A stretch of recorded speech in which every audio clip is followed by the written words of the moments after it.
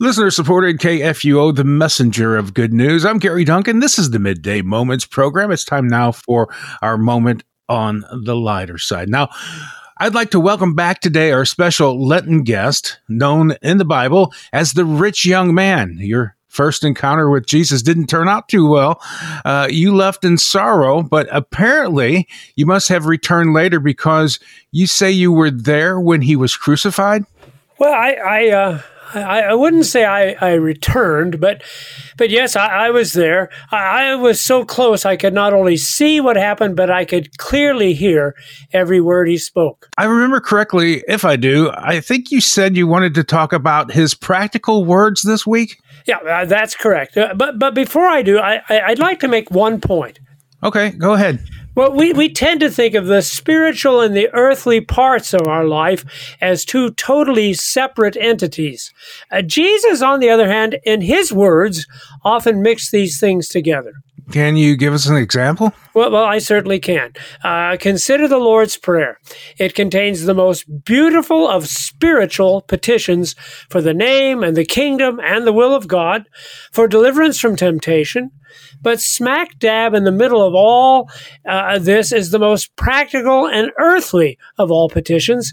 Give us this day our daily bread. It certainly is practical. This is a simple phrase, includes everything that has to do with the support and need of our body. I gather you are suggesting that this is also true of Jesus' words on the cross. Precisely. While his words speak of powerful spiritual truths, as we heard last week, Father, forgive them, he also speaks to a variety of practical concerns. Okay, can you give us an example of what you mean? Well, let's start with the simplest of phrases, one recorded only by the Apostle John, I thirst. You know, I've always wondered about that phrase myself. Why did Jesus say that? Oh, well, the why is simple. If you knew what I knew, you would understand completely why he spoke such words. The beating of the sun upon your face, the hours of agonizing pain, the sweat dripping off of you, the difficulty of even taking one more breath. All this leaves a man parched. He said what he said because he was thirsty. Okay, let me rephrase my question, though. I see what you mean. This is a very practical word. Jesus said, I thirst, because he was experiencing in very intense fashion what all of us have experienced at one time or another. But my question is this. The Apostle John reminds us there were many things Jesus did that are not recorded in his gospel. So why did John feel we needed to hear this particular word? Let's put it another way, okay? Why did the Holy Spirit inspire John to record these words, I thirst? I think there are several answers to that question. The first can be found by reading what the Apostle John says about the phrase himself. I have the passage right here in front of me. Here's what John says in chapter 19, verse 28. After this, Jesus, knowing that all was now finished, and this is to fulfill the scripture, said, I thirst. Yeah, see, to fulfill the scripture. The simplest answer is so we would know, as John says, the scriptures must be fulfilled. The word of God had spoken, and the word must be fulfilled. I know what you're talking about. My Bible notes these words were prophesied all the way back in Psalm 69, verse 21. For my thirst, they gave me sour wine to drink. And so that's my first point. We need to know that whatever God says, that's what happens. As Jesus himself told us, the scriptures must be fulfilled. It was spoken in Psalm 69, and therefore Jesus spoke it. This is especially important to know when God speaks a word to you, however. Believe me, I know how important it is. What do you mean? Well, as I've said, I don't want to talk about myself, but let me give you a general example.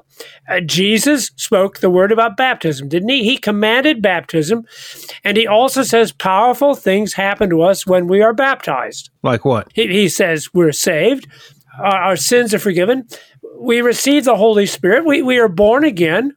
Okay, I see we can believe these things. We can believe they're true for us because whatever Jesus says, whatever the Word of God says, that's what happens. Precisely. The Scriptures must be fulfilled. You said that there were several reasons Jesus said, I thirst. We know he said it because he was thirsty. We know he said those words to fulfill Scripture. Is there another reason he spoke those words? Well, yes, I think there is.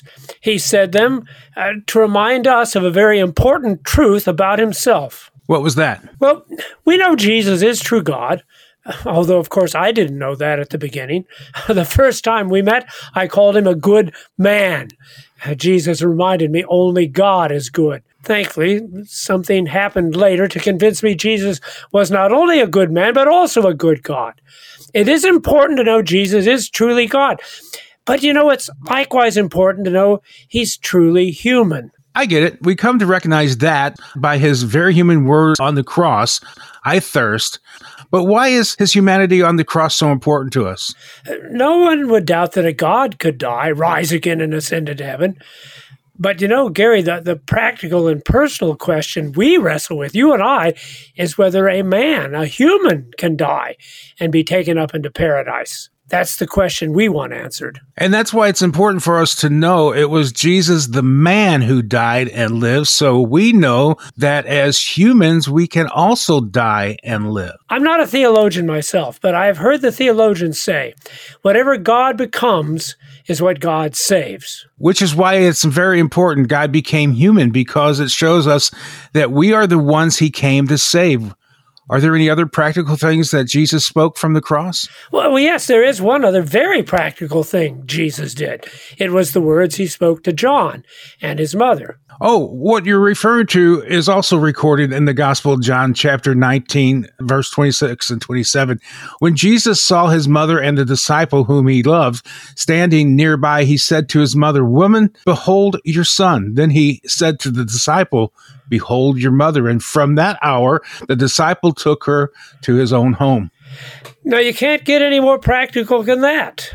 Here, Jesus is accomplishing the great spiritual blessing of forgiveness for the whole world, giving his life as a ransom for many. And yet, at the same time, he was still concerned about the daily practical needs of his mother. Likewise, when we pray, "Deliver us from evil," we should remember Jesus not only delivers us from the big things like sin, death, and the devil, but also the myriad of practical earthly struggles we face every day. Okay, I don't want to get off track, but that reminds me of one of my favorite passages in the Old Testament. In Deuteronomy, when Moses reviews the days when the Israelites wandered in the wilderness, he comments that their clothes did not wear out, nor did their feet swell. So I think it's amazing we have a God who is concerned for our swollen feet. That is a good point. Although we must remember that the spiritual needs are God's priority, sometimes we must be disciplined by the pains of this earthly life so we do not lose the blessings of the eternal life.